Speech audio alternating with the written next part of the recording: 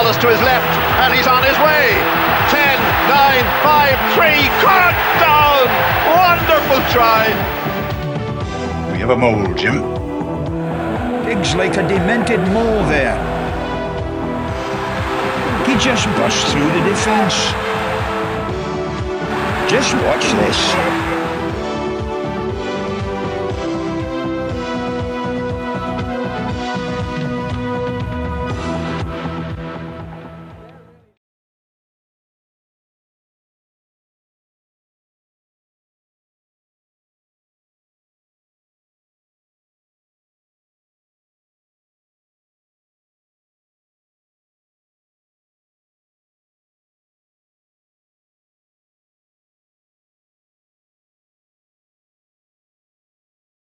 Good evening and welcome to the Molecast. Ronaldinho Gaucho, Ronaldo Fenomeno, and Robert Carney. What do all three of them have in common? Three most decorated players of their generation, and none of them are going to be Centurions. A dark day. The intro we were promised. I like it. Mid-season Stocktake for us as well.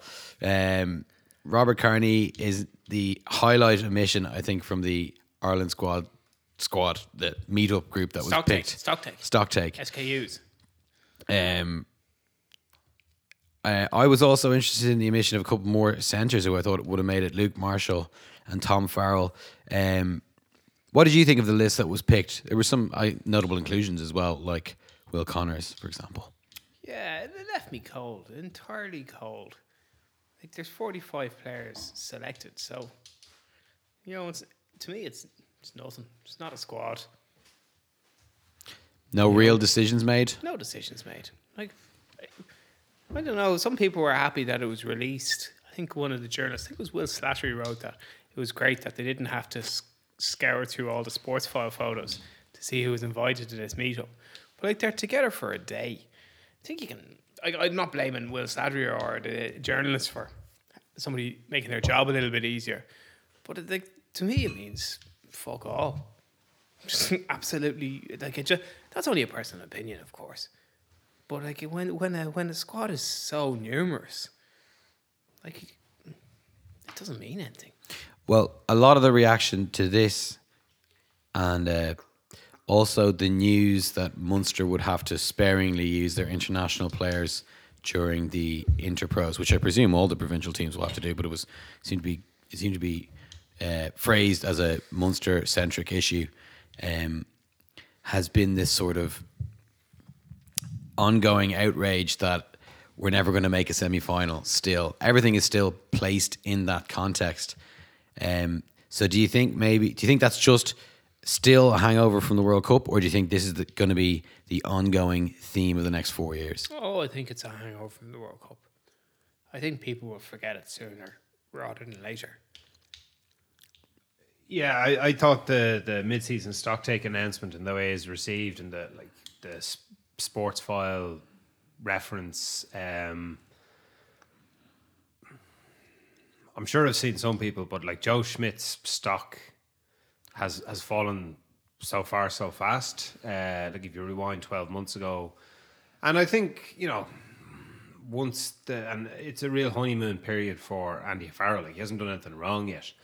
He hasn't done anything yet. And you were saying months ago just about Schmidt, but that all political careers end in failure by definition. So, like, I think, especially if you don't get a journalist to ghostwrite your book, particularly that. I think Ordinary Joe, ordinary book. No 13th month for anybody there, assuredly. So look, I think Schmidt will be judged well, but he seemed to rub everyone up the wrong way coming towards the end of his tenure. Certainly everybody who publishes anything. And like I said, Farrell hasn't done anything wrong, and there's definitely an appetite for new broom and for people to be moved on, and just that's the news cycle. Like, yeah, then all the journalists will be on Farrell's back in 3 or 4 years. It won't be. he commands the room anymore. I'd be like, grumpy bastard. Oh, he's never glowering Colossus figure won't give us any quotes. Yeah, he's never coached a team before. Oh, what experience did he have for international rugby? Oh, look at his track record. What track record? He was tied in with the old regime. So you don't have to buy the papers, lads, in 2 years. All of that stuff qualifies. Just completely lost my train of thought. I was thinking about the guys not playing the matches, the Interbro matches. So I think part of the thing is that, why don't they give them a break when they play other teams? I guess the reason they give them a break is that the matches happen over the Christmas New Year period. They happen in the lead up to Heineken matches, which they're not going to miss out on, and then they happen in the lead up to the Six Nations. So like you've got two. All the Heineken matches are make or break, but you've got two, like rounds 5 and 6, which if you're in the mix for, you need your best team, so they're not going to rest up for that. And then you've got the Six Nations matches, and like it's a player welfare thing.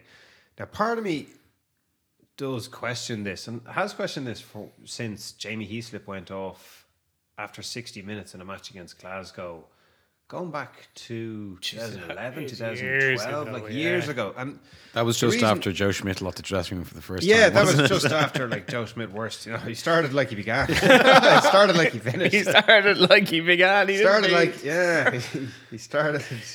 Anyway, and I was there going, this is ridiculous. Like, who cares if you play 60 minutes or 70 minutes or 80 minutes? Like, is the damage not done? And I'm sure there are people with access to more data who have done more reviews who can point to exactly the rationale why these guys are missing out in terms of player welfare. It's a little bit hard to believe. Yeah, it doesn't convince me either. You're not alone. We are together in our Ludditism. Why don't you may have facts, but we have opinions. Yeah, but the reason I say that is like strength and conditioning trends change. That it's all about functional strength, and it's guys flipping over tires and like pulling cars and all that sort of stuff. And then a few years later, it's not. It's about yoga.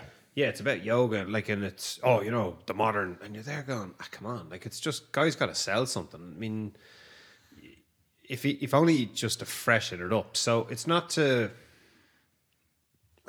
I don't really. I'm not 100% convinced by it. The flip side is that we do.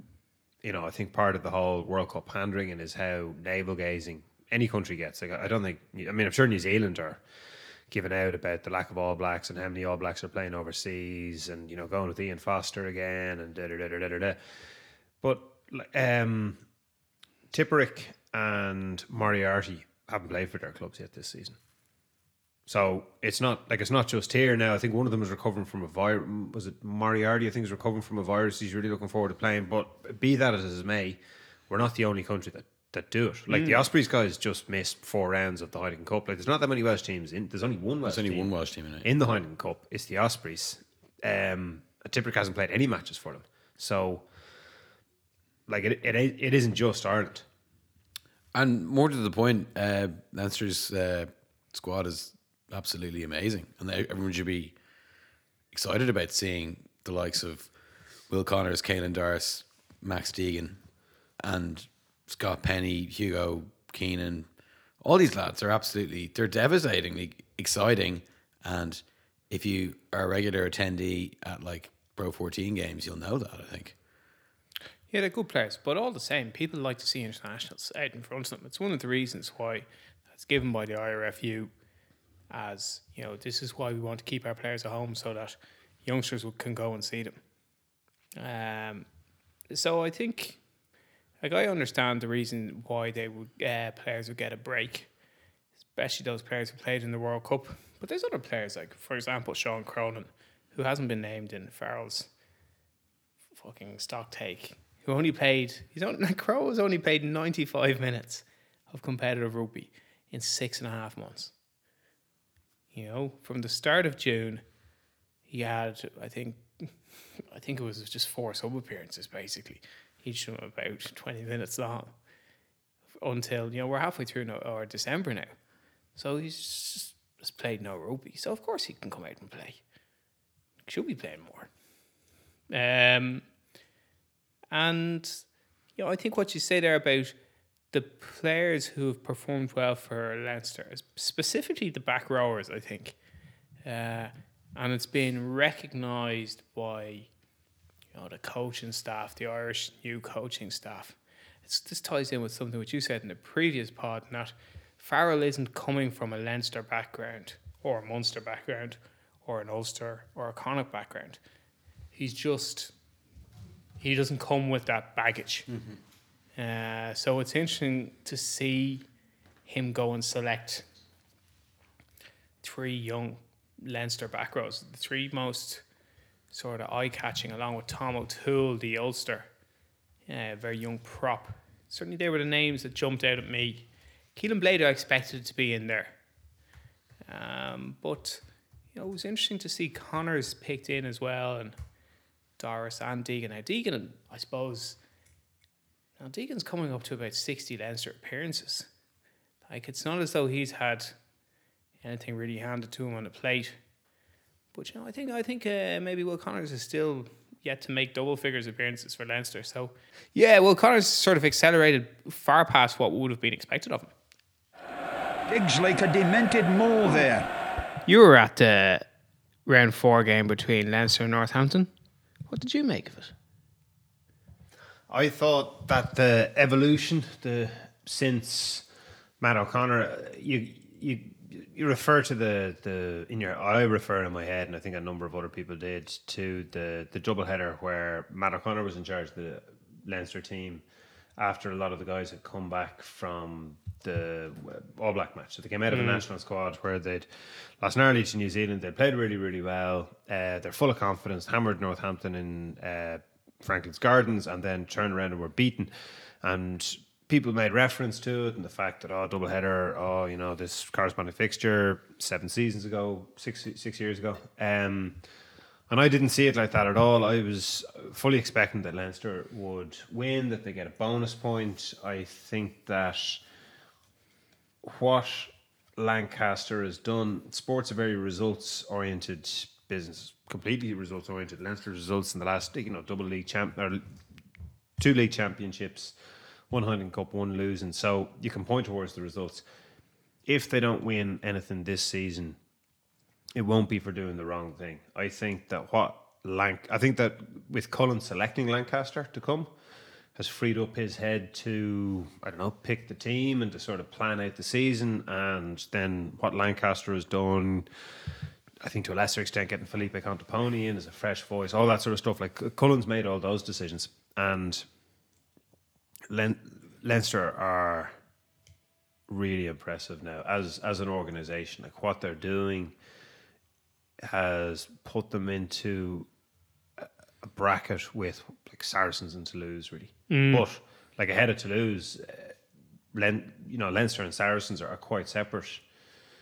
There's quite a bit of daylight between them and Toulouse. I think Toulouse have managed to sort of re-establish themselves and have kept the cultural identity of the club while coming back up to success. So when the goalpost seems to have changed a bit, that the top 14 seems much more competitive, there's an awful lot of money coming in, there's a lot of competition for players, but Toulouse have a very strong identity, and it's the Toulouse identity, and they play a different style than a lot of other top 14 players. So, and they're successful. So that's why I sort of refer to those. And about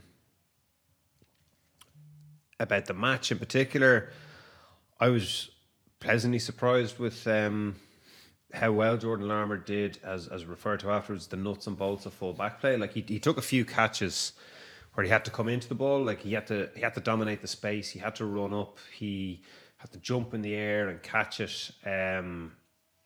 Because Larmour struck me as a winger playing fullback, and my life watching rugby, which goes back to David Campese as wingers playing fullback, is that they can't do it. Like, they're just, there's been so many wingers who are poor fullbacks and really, really good wingers. And it's just a waste of time. Like, the most recent example in Irish rugby history is Luke Fitzgerald, who just wasted a few years of his career attempting to prove that he was a fullback when he was like a really, really good left winger and a mediocre to adequate fullback. Which I think he proved when he came on against like Argentina in the 2015 World Cup. He was probably Ireland's best back in that match. And you sort of go to yourself, why didn't you just play wing all the time? you're deadly at it. So, but he's not alone in that. Like, and it does go all the way back to Campesi. So, I sort of felt that about Larmour.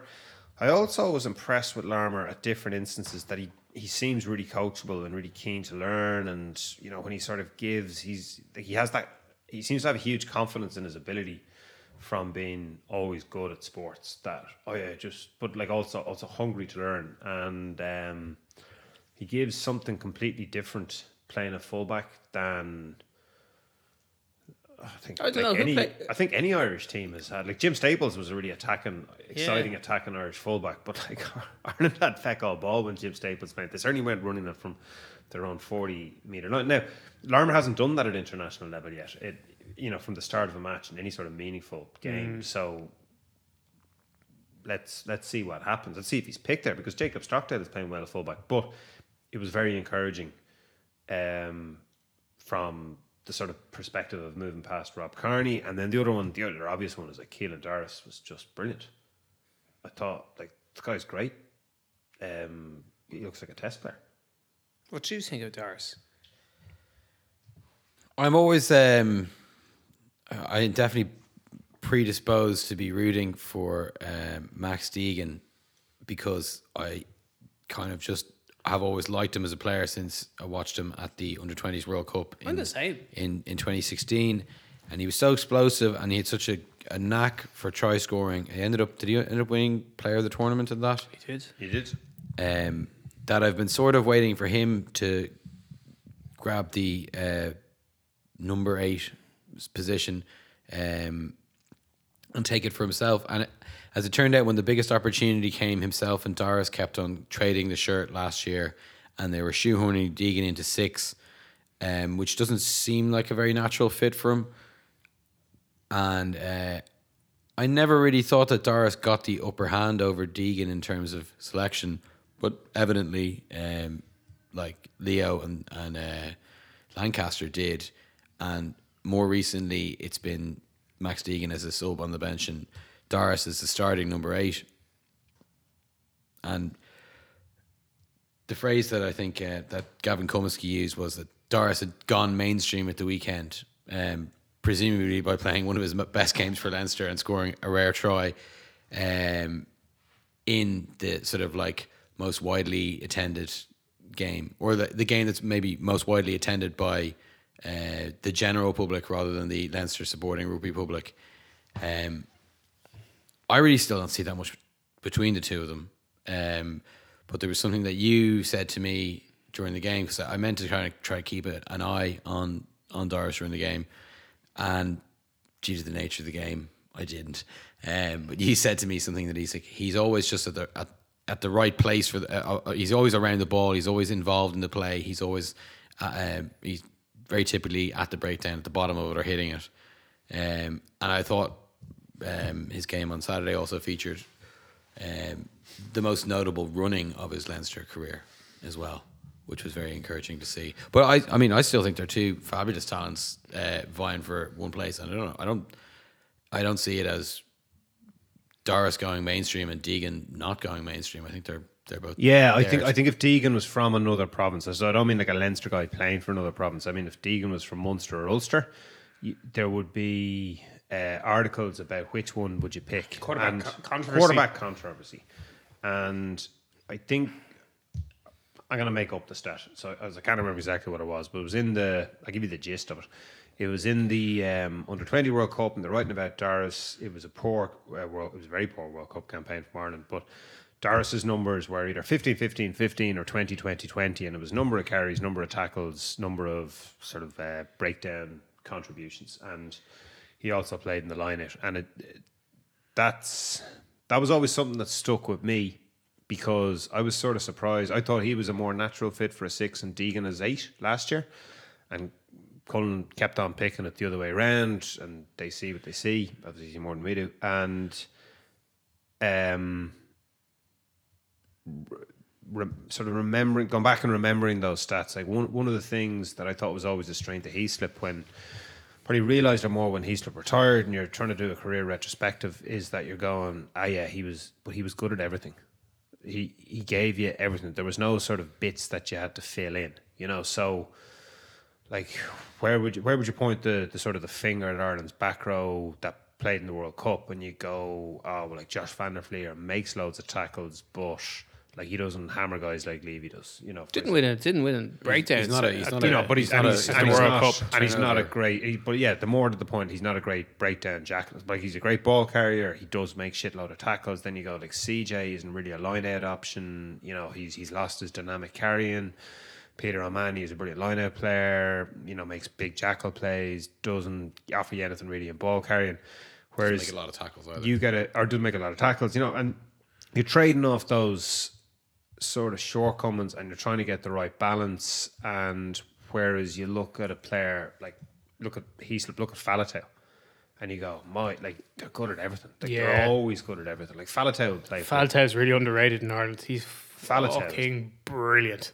Oh, he's just so good. Like before the last Lions tour, I know Billy didn't. Was the last one Billy didn't go on? Billy didn't go on the last one. Yeah, they managed. Was he injured? Yeah, broken arm. Yeah, they managed to like draw that series without Billy Vunipola. And I was thinking, but I was saying beforehand, I picked Faletau as my number 8 ahead of Billy. Now in hindsight, I just would have picked Faletau at 6. I think. Yeah, like they ended up picking Shawnee and Warburton. You could have had Billy, Faletau, and Shawnee. Or well, Warby wasn't. He was the captain. Yeah, he was when he came back. Yeah, so but nonetheless, I think Faletau's deadly. Like he used to play for the Dragons, and he no matter who he played against any of the Irish provinces, he'd be the best player on the pitch. Like it didn't matter. I'm playing for the Dragons. He was so good. And then if I watch Welsh matches closely, I'd be like, look at everything this guy does right. I just does one of my favourite players, Faletau. I think brilliant. To go back to that. Do you think that Deegan is as rounded as Doris, judging by that sort of like? I do. 20 points, 20 rebounds, 20 assists. Yeah, Deegan wins last season. Deegan's a really good tackler. He wins Jacko breakdowns. Like he's a complete 5-tool player. You know, he can run, he can hit with power, he can throw, and I don't know what the fuck I don't know. Catch. He looks good in jeans. He can sell jeans. It's good face. No, Deegan is. I think that's why. It's such a rivalry is because the players are only slightly different. Like when they're beside each other, we're on the pitch. They're the same build. They wear the same tape on the ears. Like Julie Ackford. They're difficult to tell apart. And like Deegan's handling, I would say, is better than Doris's, but Doris seems to break more tackles than Deegan. Doris threw some nice passes at the weekend as well. He absolutely did. Yeah. And I would have said before that Deegan is a better line-out player, but like Doris is a good line-out option now. That was one of his work-ons. It was said the passive voice. He said it in an interview at the start of the season that had been a work-on for him over the summer, was just become more comfortable in the air. And some players aren't comfortable in the air. Apparently Dan Levy is like fly phobic or whatever. What's the word for it? Being scared of flying? I should know. Just watch this. Great passes of play there. This shows how dangerous they are with the ball in the hands. There were other matches on, as you were hinting at.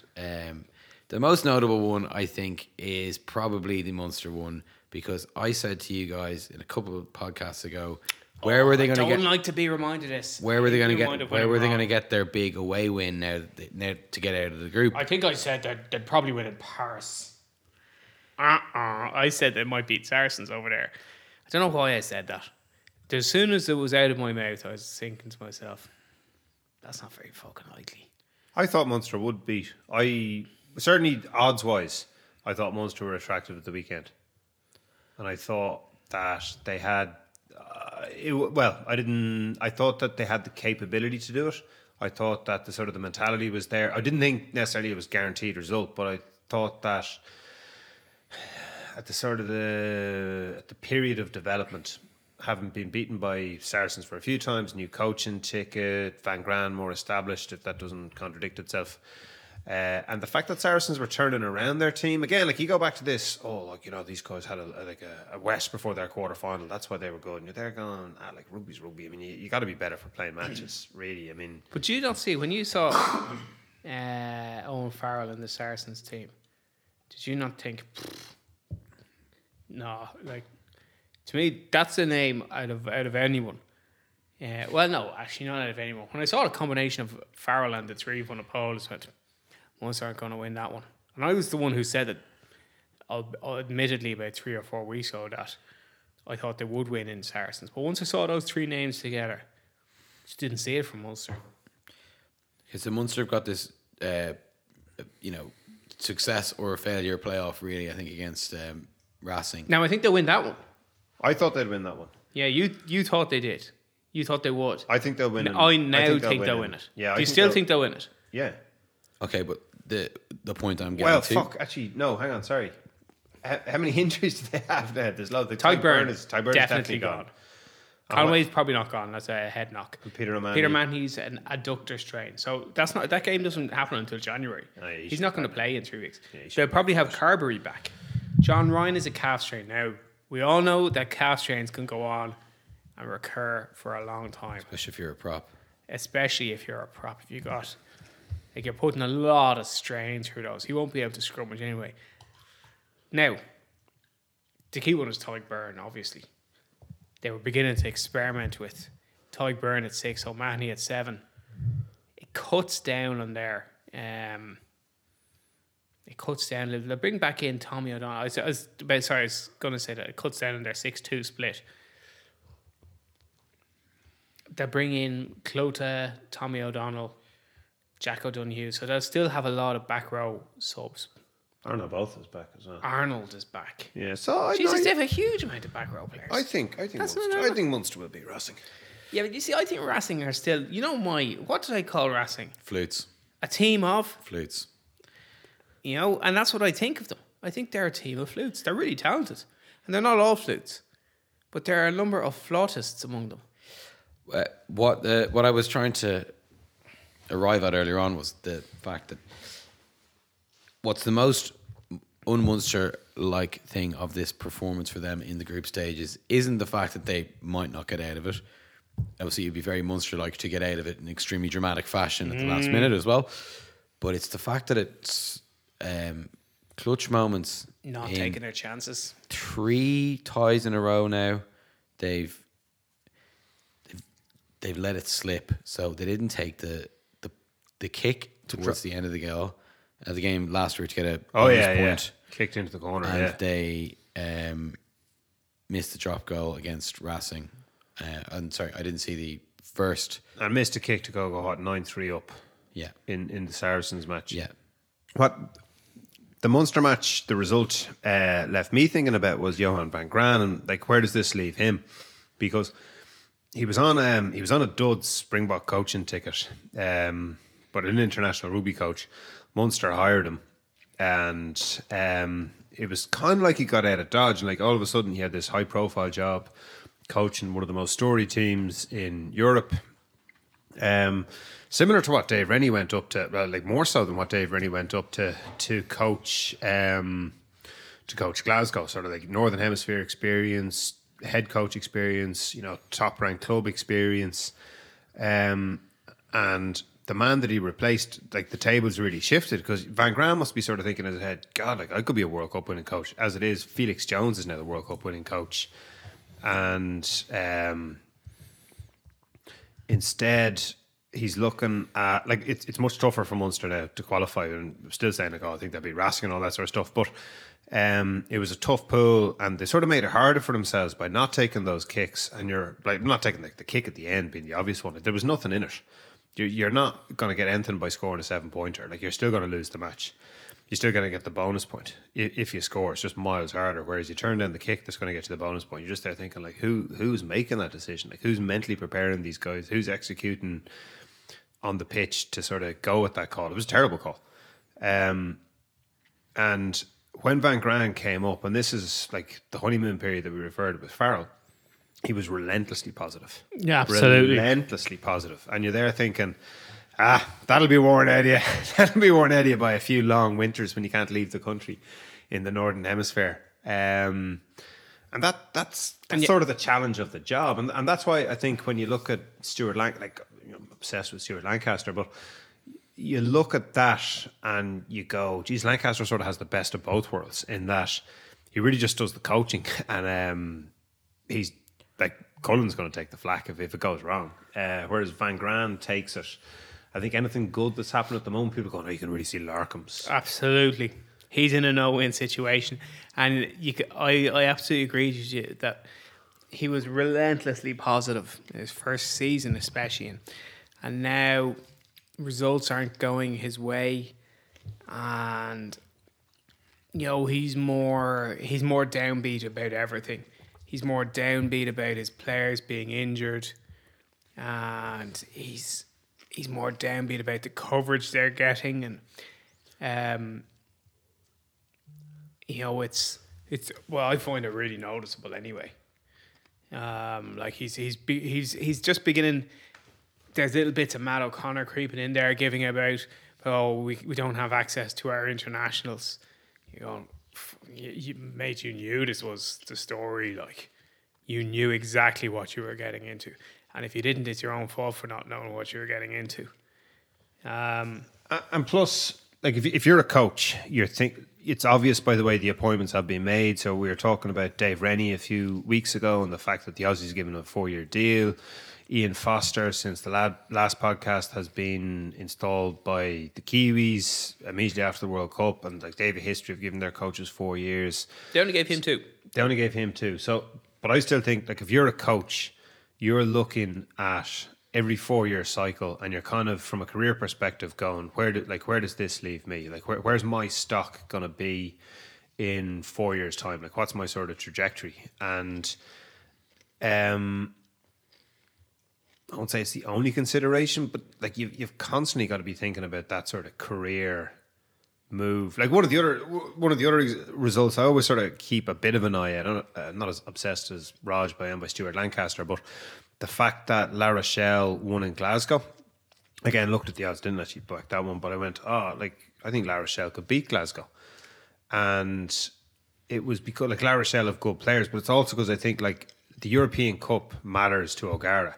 And the fact that he's like scratched 3 matches to start off with, like I think he'll want to win that one. Like he'll want to sort of prove, because he must be thinking like where's he going to be in 4 years' time? Where's he going to be like if it doesn't work out for Farrell? It's pretty better that it does. Like what O'Gara wants, I'd imagine. Well, what I'd imagine for O'Gara is that he's got to sort of have his best season with La Rochelle when Farrell's finishing, whenever that is. Like O'Gara's spoken about this. Yeah, you want to be on the up. He gives really good interviews. He wants the kids to be in pretty much the same school all the way through, which is where I think La Rochelle is really good. And I think we talked about this a number of weeks ago. Like, it's a really good position for him because there's loads of clubs down that direction. But also, like, being around Bordeaux means you can get to and from Dublin. Like, there's a direct flight. Why would you want to go to Dublin anyway? Yeah, but to coach Ireland. No, sorry. So, like, I'm talking about O'Gara because I think if you're Van Grann, you have to be thinking about it from that career perspective. What do you think that Van Grann is? What do you think his next step would be? Going to the Springboks? International rugby. The Springboks would be his preference, but like Italy. I think if you're really successful in the Northern Hemisphere and there's an international job like Italy, Scotland, like it doesn't have to be the box. Like if you're a professional coach, like, and you've been at a high level when you're young, you want to be you want to coach international rugby. That's the biggest. And if you can do a good job with the Italians, like look at Eddie Jones going to Japan. It looked like a graveyard. It looked like he's got that gig because he speaks Japanese as well. That really helps. Like Eddie Jones has reinvented himself. Yeah, absolutely correct. Good point. Coming from Japan, which kind of looked like a pension scheme for him, but it was just another stepping stone on the incredible life of Eddie Jones. What about the incredible life of Dan McFarland? Yeah, McFarland's a far more phlegmatic character than Van Grann. Like McFarland, I think is equally as consumed by rugby, but gives the impression that he's not. And I think that's one of his great tricks. Like, I'm And I've met Dan. Like I was on a coaching course with him. He's one of the first guys I've met, and he probably is like that. McFarland. I think he'd come to terms with it much quicker if it all ended. I think he'd go off and he'd do something else and be kind of happy with his life. Yeah. He's his personality tends towards that. That was my impression of him. Well, it's not going to come to an end from any time soon. No, because he's got a little jewel going out and winning games from left, right, and centre. A fella that we call Eaton Square's own Little Johnny Cooney. John Cooney could run anything. Given the FAI, he'll turn it around. I'm off to meet the Queen tomorrow. John Cooney, we were, and in particular me, had been calling that he would be Ireland's starting 9. I think that is another view that has gone mainstream as he wins another game with the clutch moment against Harlequins. What else is there to be said about this Ulster team? Probably the best is yet to come. I mean, Jack McGrath will come back into that team. He can only strengthen it. And you were replying to David Blair's tweets about I think there's talent there. Hume and Curtis. Curtis was one of my favourite players of the recent 20s teams. And Aaron Sexton. So Sexton, again, the guy from Bucks whose name I always confuse, Jordan Conroy, isn't it? Yeah. Was the superstar of the sort of the recent tournament or two tournaments ago in the sevens. But the fact that Sexton is getting exposure at sevens level, I think is good because we were going through like the 5 of the 13 guys who were at the 2018 Hong Kong tournament are playing inter-pro rugby, and Sexton he's not like a sort of a project. He's not like this sprinter that they're trying to convert into a rugby player. He's a guy from a rugby background, rugby house, who's shit quick. All backs that Ulster are producing again, just like Tom O'Toole is not a back. You take that back. Is Tom O'Toole one of the rare Ulster men to play forwards for them this year? He's a heavily set, mustachioed prop in the mould of a young JJ McCoy. He's very good. He's a good player. He's been included in the annual backroom Stocktake box fresh. The midweek slapdown. The midweek slapdown. Yeah, he played it quite a bit last season. Funnily enough, less this season. But last season it was like himself and Eric O'Sullivan were actually getting a lot of games. Eric played a huge number of games, but Tom O'Toole played a good bit as well. And he's a guy with real physical potential. He's not Andrew Porter, nobody is, but he's strong and athletic. And he has the bit of a abrasive character that actually is no stranger to Ulster forwards. So it's good to see one coming out. And I don't think he's going to make an impact in the Six Nations, but I think he's a good player. He's a proper, I would sort of rank him in the same sort of belt as Ultan Delan. Like he can make a big impact. I don't think he's going to, give you 60 starts over a test career.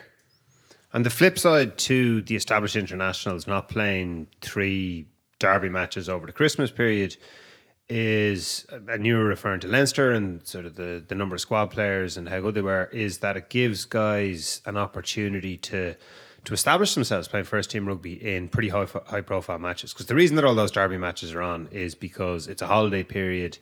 Like the Italian teams play each other, the Scottish teams play each other, the Welsh teams play each other, the Irish teams play each other. Like it makes box office population every sort of sense. It makes sense to play those matches at the time that they're played. It gives guys like Hume and Curtis the opportunity to stamp their presence or make their presence known. Now, like they're in competitive positions that you referred to in that same tweet where you said like McCluskey and Marshall aren't going anywhere soon, but like competition is really good. The other thing I think coming out of the Leinster match was how well Tyke Furlong played by being, very good. and I think in direct response to being dropped because in direct response to your comments. In direct response, like I think the difference being you were talking about the World Cup hangover and like are we just constantly going to go back to it? And I like looking from obviously from the outside, you look at Furlong and you go, God, like that's a guy who like he needs a lift. He needs a pat in the back and a kick in the hole type of thing. And if you don't have Andrew Porter, you sort of have to, cajole him back into playing well. Whereas if you do Van der Poel, you just drop him, and like all of a sudden you forget about the World Cup and you think about like what's in front of you, which is what you need, and that's good. And like that's why with the selection for the Six Nations, curious to see how Farrell goes about it. Like, does he sort of go for more of the same? Does he drop guys enough to get a response from other guys?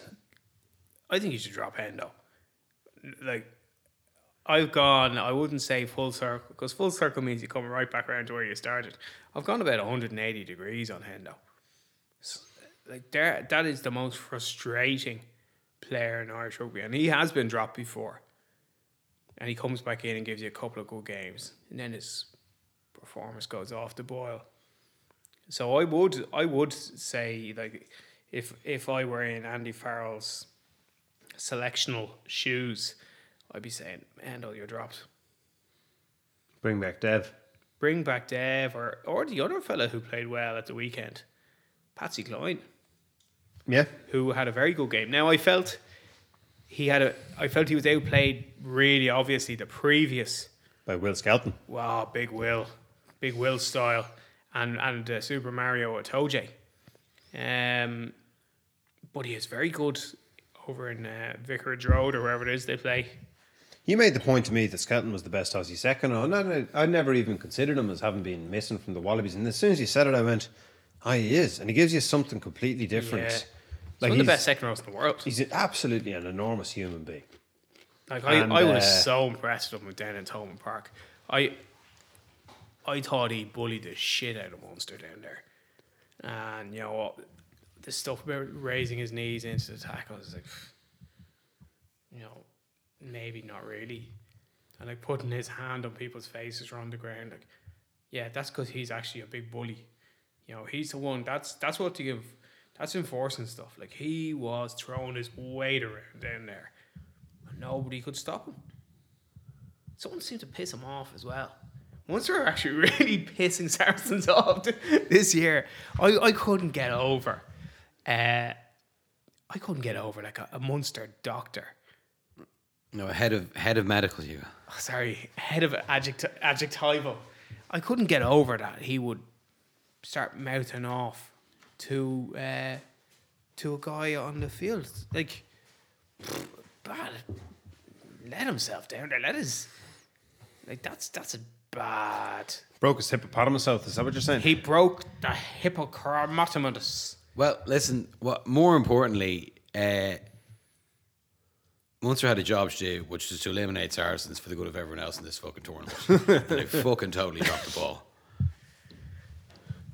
Now, that said, Saracens are going to finish second in the group, have an away quarter final, and there's lots of tough teams they could play away in a quarter final where they wouldn't be favourites, especially if they're still trying to get out of the relegation position. They won't be trying to get out of relegation, but then Saracens are really good. Like, the thing about Saracens is they're a lot better coached than almost every other side in the Premiership. The only other side in the Premiership who has as good a coach as Rob Baxter. Like, your man Boyd is a good coach, but he's not as good as Mark McCall. So Saracens, even if they only had, 1/3 of the players they have or half the players they have, will still be a top 4 side. Like, they won't be in trouble come April. Yeah. And they'll be too far off the pace to win their league. So they'll be looking to win Europe. What if more shit hits the fan about them? What do you think will hit the fan though? What things left? Well, the obvious question, sorry, to answer my own questions, how come they can still feel the same team? How come they're the same team? Well, that question. What if I asked it. You answer it. What if Rob Baxter picks at that wound again, or the mouthy Exeter chairman? Tony Rowe. Yeah, like what if they pick at that wound again when they get fed up with them, or they hammer someone, or something else goes away, or something else gets revealed? Like, there's clearly the whole picture hasn't been painted. It's not plausible, is it? That like all their players are taking a pay cut just so they can stay with Saracens. Yeah. Not one of them has broken ranks. Like Will Skelton, there's a lot of people who would like to pay him $500K to come and play for them. And I pick him because he's not somebody who's a Saracens academy player. but he's like, that's a guy who has monster value. Like, think of how much they would, like, if Perpignan were looking at him, think of how much they love second rows. They'd probably sell Paul Ghos's fucking wine cellar to get at him. They don't build him like that anymore. He won't like that. He's one of a kind. Some of the fans not happy with that. So we had a discussion about CVC and hypothetical tournaments of the future. Oh, you love this one, don't you? Guardian ran a story, not the best rugby source, it must be said, the Guardian, but they ran a story about the potential future format of the European Champions Cup, which was 6 groups of 3 and double-legged. So 18 teams in the tournament, 6 groups of 3 and a double-legged semi-final. It sounds so fucking stupid. It sounds like... Well, you know it came straight from the Premiership. It sounds like the thing they might do. Yeah, it came straight from the Guardian. Like, Paul Rees especially is just an absolute stoolie for the Premiership. He's the moustache one, isn't he? Yeah, Kitson's the one with the massive. Yeah. Beacon. Yeah. So, you know, I don't think that had like a byline, but I'm pretty sure it's just Rees just saying whatever the Premiership wants them to say. You know, I think if the Premiership wanted to say it, it's because CVC told them to say it. It doesn't, like, to be honest, it doesn't make any sense. When we talked about it, my reaction was that the European competition as it is will be gone. Like, you get a CBC by the stakes, and they have the English League. They buy into the Pro 14. They then have 5 of the 6 countries from the domestic of the 6 nations, and they just merge them into a British and Irish league, or into like whatever way you want to say, with the Italians involved. And there's your competition, and then it's just a matter of shoehorning in a match against like some sort of number of matches against the French, be it a semi-final Winner takes or all. final, winner takes, and then like a winner takes all Southern Hemisphere match, and like whatever sells. But it's hard to see a place for the Heineken Cup in that, given that you're immediately getting cross-border rugby. Like, and again, like the Welsh want to play against the English, the Scots want to sort of pretend that they have their own say, but they just do whatever the English do, and then, you know, pretend that they're independent. And Ireland will... Hot take. Ireland will go along with whatever... The border regions is the only bit about the story here. Ireland will go along with whoever gets sufficient game time to pay guys to play domestically and to prepare the team to play international Back rugby. to the topic at hand. What do you think of this tournament, this 18-team tournament? Is that a fly in the ointment, or... Senator, it's irrelevant. It's irrelevant. It's not going to happen because there is going to be no European competition. Yeah, like it's a white flag from the European Cup. Are you ringing the death knell or waving the white flag? I'm ringing the death knell. Okay, Ireland will do whatever it takes to get their players domestic game time and prepare them for the international team. Yeah. That's because that's the stated aim of all the provinces. Correct? What? No, I think it's stated. It's the model of the IRFU. I don't think it's been stated, but me looking at it, that's what they're trying to do. Like, have a successful national team. You want to keep your players at home, so you've got control over them. The reason that the guys are being rested at Christmas time. So you can tell their coaches where to select them. Yeah, You know, pick all your best runners at fullback. yeah. You go, I wanted him to play this position. You're not going to ring up fucking Gary Gold or whoever and go, by the way, make sure you pick such and such a tight head. Go, yeah, pick that loose head a tight head, like they did Andrew Porter. The English coach is going to tell you to fuck off. He's not even going to say, yeah, thanks for the advice. He's just going to tell you to fuck off and put the phone down. You know, as this comes up time and time again, and you said it about 7 years ago, if there was a better way for the IRFU, or more cost efficient or better way to run than via the provinces, they'd try and do it. They can't. The provinces are the best way to run rugby in this country. I'm not sure of exactly, but you know what I mean? Sometimes when like you get the sense that News of Four, now it's News of Four, it used to be the PCRG were giving about how the provinces, that international rugby pays for the provinces, and you're going, well, rugby has to run some way in this country, and you can either run it like the fucking FAI, or you can run it like it's run by the IRFU. Do you know what I mean? Am I making sense there? Mm-hmm. Am I leaving a few words unsaid?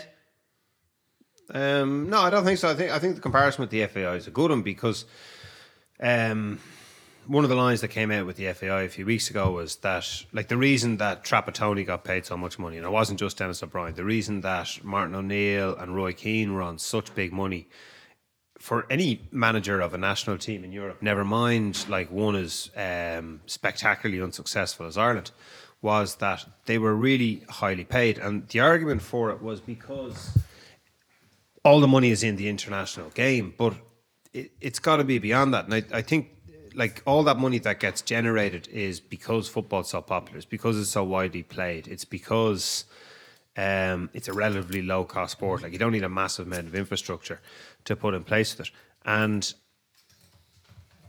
if you don't invest, if you don't take the money from wherever it's earned, like from the international game, and invest it into your grassroots, like, the whole thing falls down. Like, the whole thing is just shambolic. So I think ultimately you go back to what the RFU and the split. Like, the RFU always, from the time of Francis Barron, from the time of professionalism, Francis Barron was sort of the first czar of English professional of the RFU when it went professional. He wanted a 50-50 split on spending between the professional game and the amateur game. And the professional game, like, they don't bankroll their clubs, so the professional game is is like the English squad, and everything else is amateur. Like, all the other players across the country, all the guys that go out in Range Rovers and, like, encourage kids to take up the game and run camps and train coaches and all that, like, all that sort of stuff that makes the sport, it's all generated, but, like, Twickenham pays for all of it, because that's the way that, in the economy that we have, that's the way that money gets concentrated. And, like, it's the same for Ireland, but you can't just spend all your money on where it's generated and go, well, this is where all the money is. It's completely justified, because everything else just falls apart eventually, and you end up going in at 7 o'clock in the evening asking Shane Ross for €30 million and getting told to fuck off. But the Cappuccino Cowboys in frothy form at the moment, their second try.